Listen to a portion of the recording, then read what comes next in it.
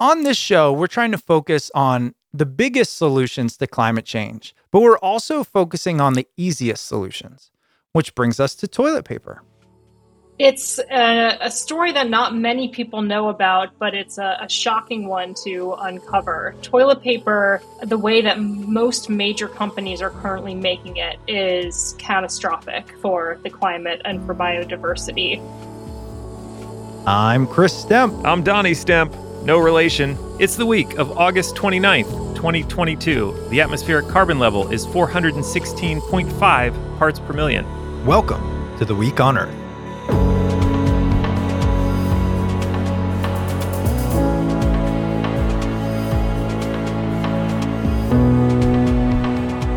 All right, start the podcast. We did it. I mean, this is it, really. This is the first episode. I can't believe you somehow dragged me back into another podcast. You think when we were kids that I would convince you to do like a project? Wait, do I think? I don't have many memories. I vividly remember being handed a wig and like a dress and you being like, hey, go stand in that corner, say these lines, and I'm going to film you. So we're laying out some goals for this show. We're trying to understand the fastest, most important climate fixes we can do now. We want to know the best ways to think and communicate about climate change. We want to understand the basics of the science so we have the agency, the power to think clearly and act quickly. Bang for the buck, the easiest thing we can do now is vote. Short of that, something we can do today is change our toilet paper. Now, some people say that focusing on this type of small, fluffy, feel-good behavior may not meaningfully reduce greenhouse gases. But this one specific change, as it turns out, could have a huge global impact on carbon sequestration and the health of the largest forest on the planet, the boreal. We'll get into that story in just a few minutes, but first, we're going to quickly recap some of the most noteworthy climate stories of the week. It's time for the news of the week on Earth.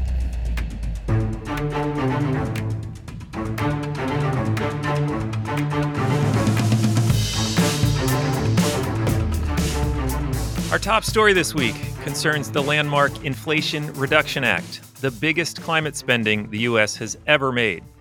Signed by President Biden on August 16th, the act authorizes $369 billion to combat climate change and incentivize clean energy. Now, much of this spending comes in the form of subsidies for industries and consumers to switch to cleaner energy, cars, appliances, and more.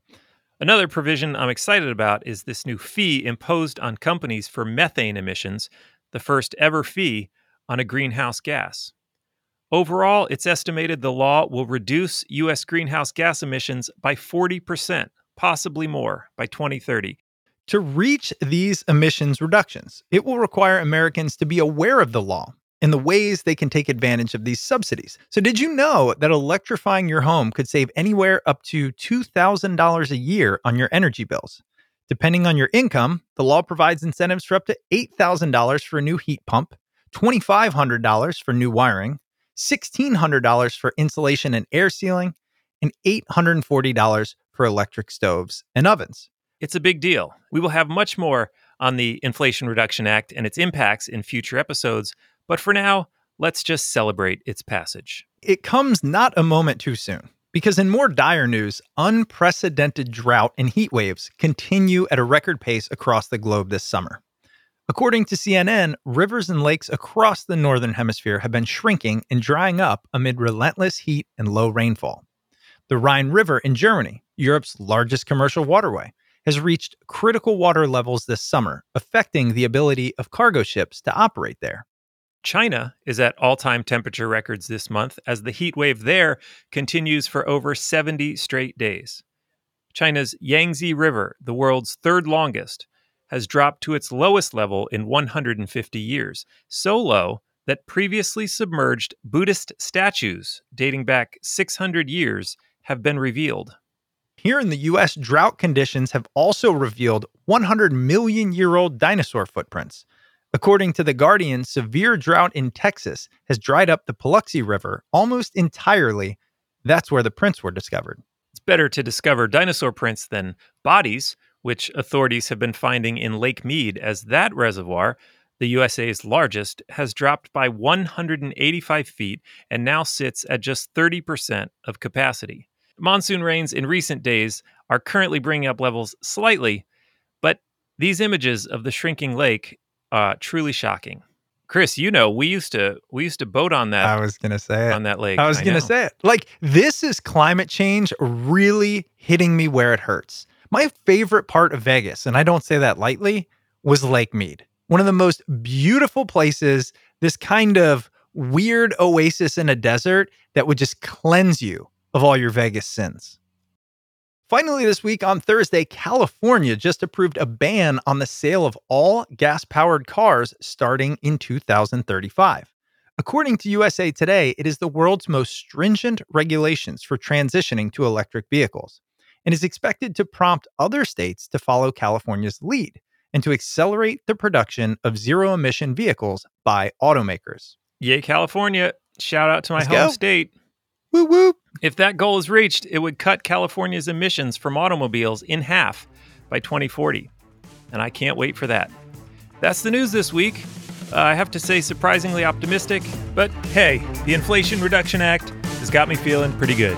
You got to take the wins when you can, because honestly, I don't think they come too often. What's the idea? Hey, what's the big idea anyway? What's the idea? What's the idea? What's the idea? What's the big idea? I wonder what's the big idea? Let's get into the big idea. Are we flushing our future down the toilet? That is certainly a dramatic way to put it. But I don't know. Could something as simple as toilet paper really move the needle on climate change? I wonder why this one grabbed a hold of our psyche so hard. Like, what is it about this topic? Well, maybe it's the absurdity of it. I mean, toilet paper? Toilet paper, many people may not realize, is actually, when it comes to major toilet paper brands, made from trees. That's Jennifer Skeen, a forest expert with the NRDC. It's made from virgin forest fiber that in many cases is coming from forests that are absolutely critical to meeting global climate targets and to meeting, avoiding catastrophic biodiversity declines. Forests like the Canadian boreal forest, which is not one that many people have heard of, but is, just our northern neighbor. It stretches across Canada and into Alaska and circles the globe in a green crown. And this forest is the most carbon-dense terrestrial ecosystem in the world. In Canada alone, the forest locks up twice as much carbon as the world's oil reserves. It's home to species found nowhere else on Earth, like the boreal caribou. Billions of migratory songbirds nest in the boreal. We call it the bird nursery. So each year, the birds that we see in our backyards across the United States in the spring and in the fall, they have their summer homes in the boreal. It's a vital forest and, one that we need to be protecting. And unfortunately, in the U.S., it's one that we are literally flushing down our toilets.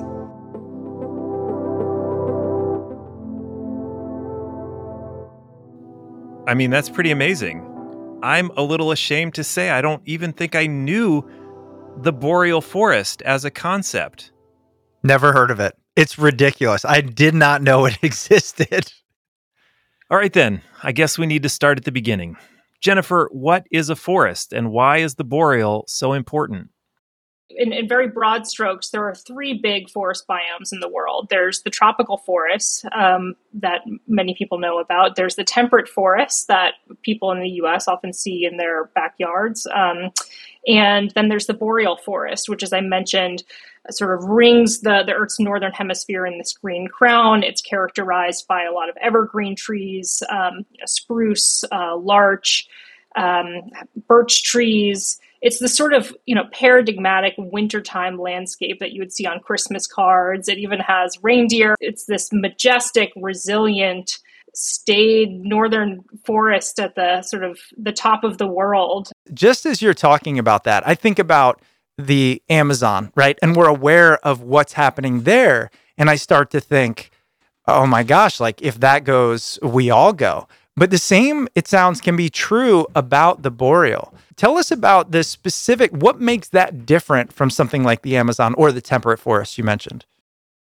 Right. So, I mean, this is the crux of the problem, which is over the last 30 years, the global north has largely been able to deflect responsibility for its role in driving catastrophic forest loss to the global south. So we've all been paying close attention to what's happening in the tropics. It's horrendous. It's terrible, but that is not the full story. Because the loss of forest is not confined to the tropics. Some of the fastest loss of our climate critical primary and intact forests is happening in the boreal. So the first and third highest intact forest landscape loss in recent years has been in Russia and Canada, respectively.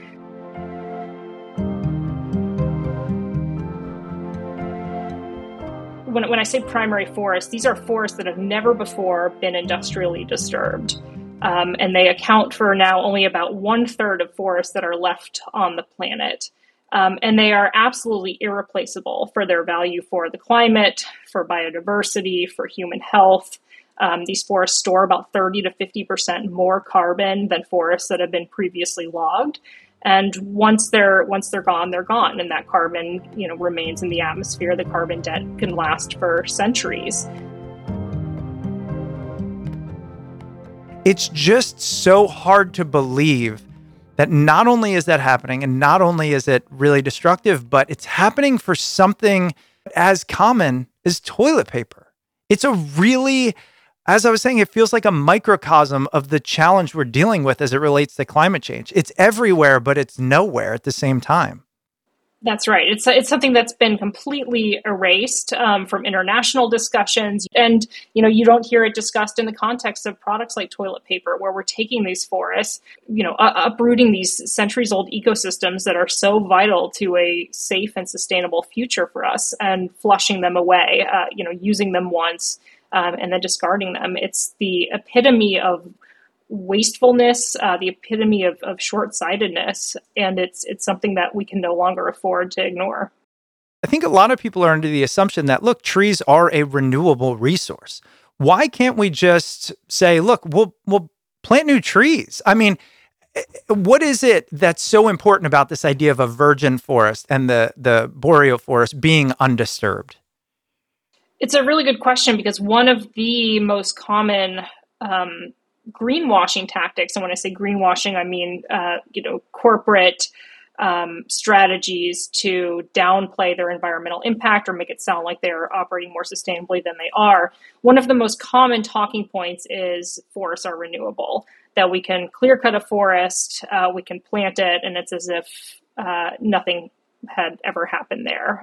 We talk a lot about tree planting and planting the trees to start absorbing so much carbon.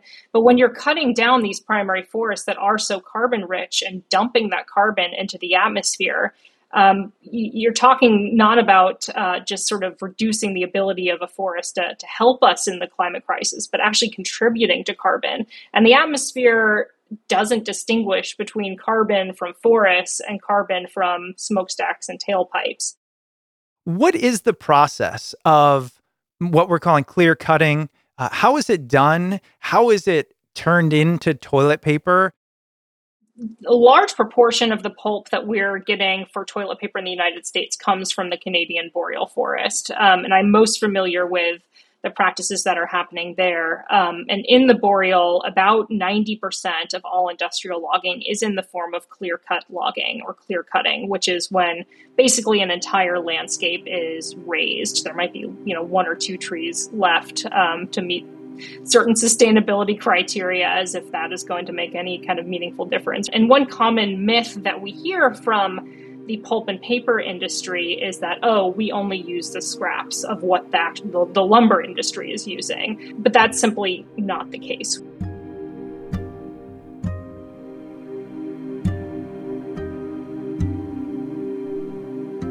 For one, there's been research showing that in many cases, whole trees are actually going to make tissue pulp. also, when you look at the economic analysis of it, it doesn't make any sense. A primary economic driver is the pulp and paper industry. So even if a tree is being used for multiple uses, and you can't consider it to be a byproduct, it is a co-product that is absolutely integral to the economic ecosystem of the functioning of the logging sector and a big driver of this expanding sector, especially when you look at the growing tissue markets around the world and the fact that the pulp and paper sector is having a really meteoric rise in demand. During the interview, I was taking the time to learn a lot more about this massive forest biome, of which I was previously unaware. So I was Googling the boreal. Actually, side note to the side note, I wasn't Googling, I was searching using Ecosia, the search engine that plants trees for every search. Ecosia. Is that a plug? Is that a free plug here? They don't pay us, but they could. That's the kind of product placement you get when you support The Week on Earth. All right. I was searching facts about the boreal, and you want to hear some that I found?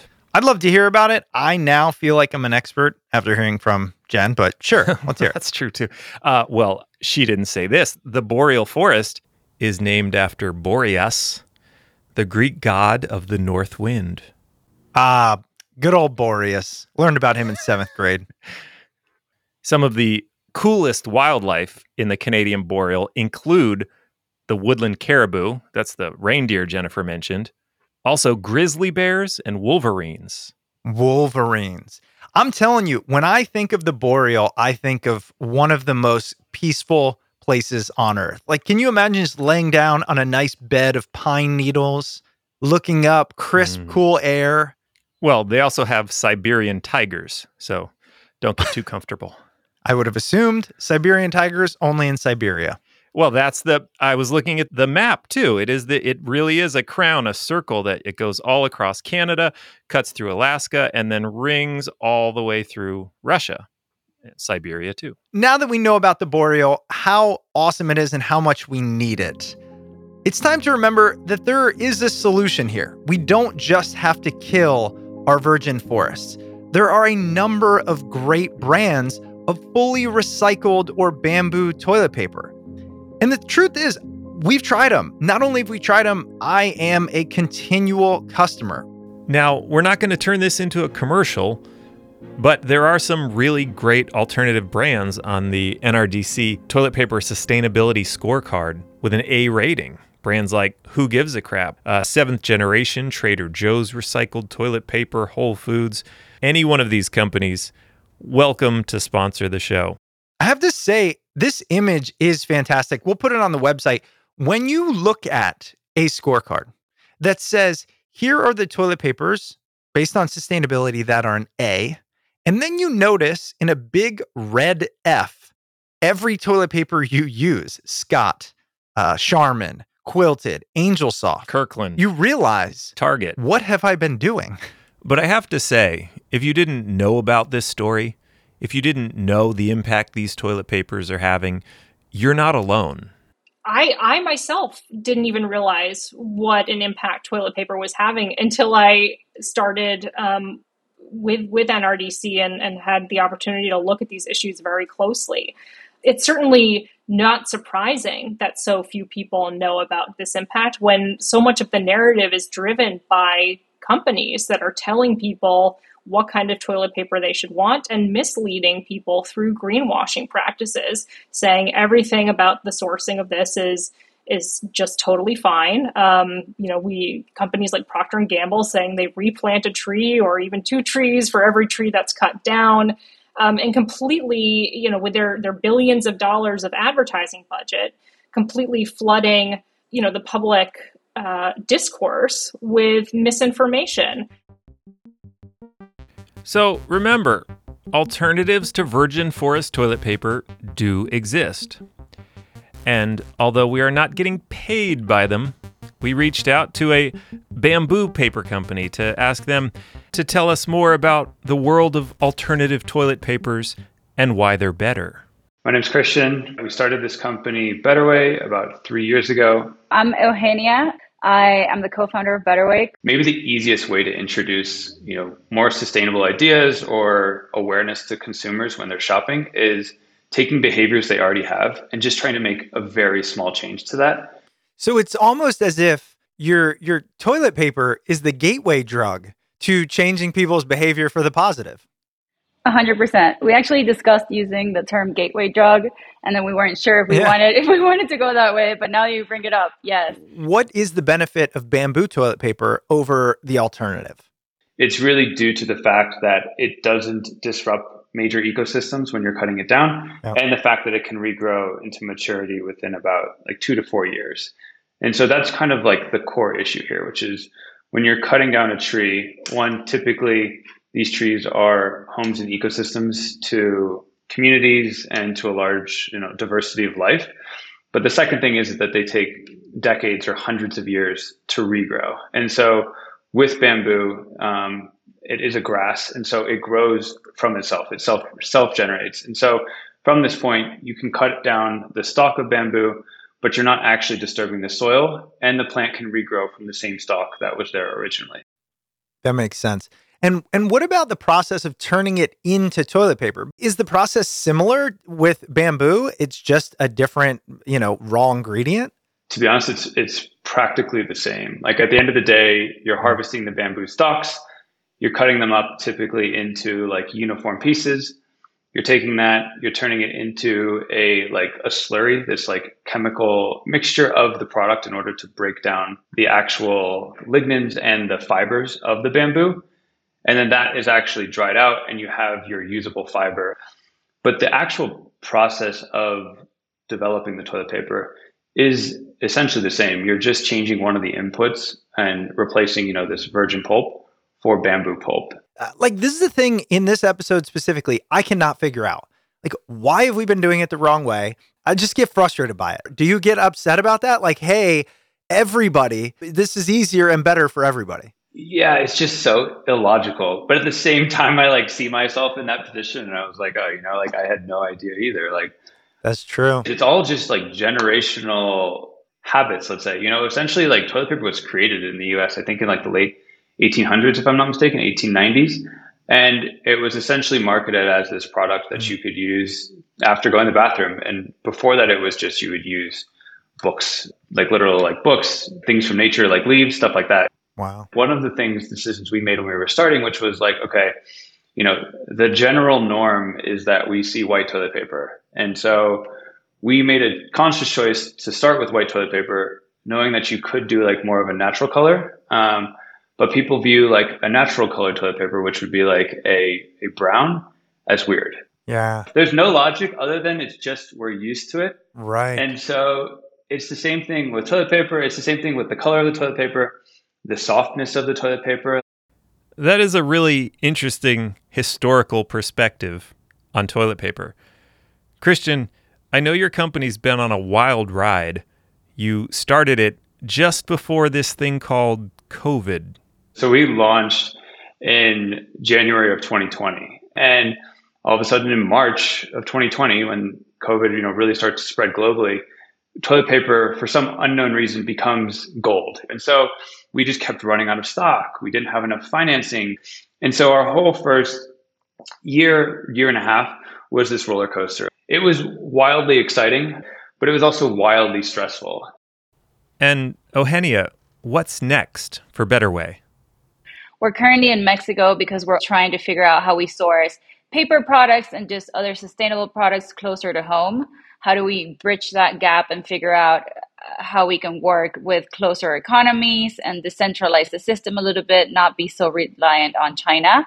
We'll see what comes. We're kind of pretty open to whatever's next. But yeah, for us, just spreading that gateway drug, as you said, that is toilet paper and now bidets, and then opening regular folks up to the whole world of sustainability and all the different things that we can do from whatever our job is or wherever we are in the world or whatever our skill set is into the new, Earth 2.0 system that we need to build together. And how do we move from an extractive society to a regenerative society?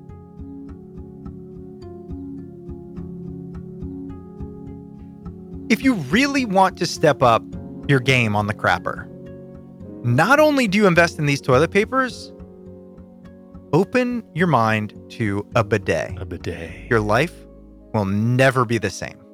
This is true. And we'll give Eugenia the last word on bidets.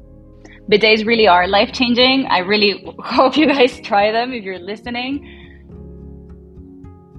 So that's our show. That's our first show.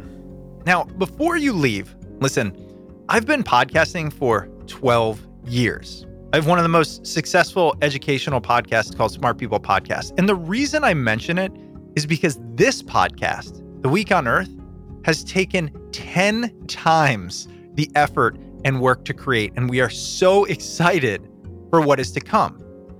But we're asking you right now to pause and hit follow or subscribe wherever you listen. On Apple Podcasts, just click the plus sign in the top right corner. We're counting on you, our friends, activists, early adopters, to help spread the word and get those bigwigs at Apple to take notice of this new little show. Every single follow and share helps.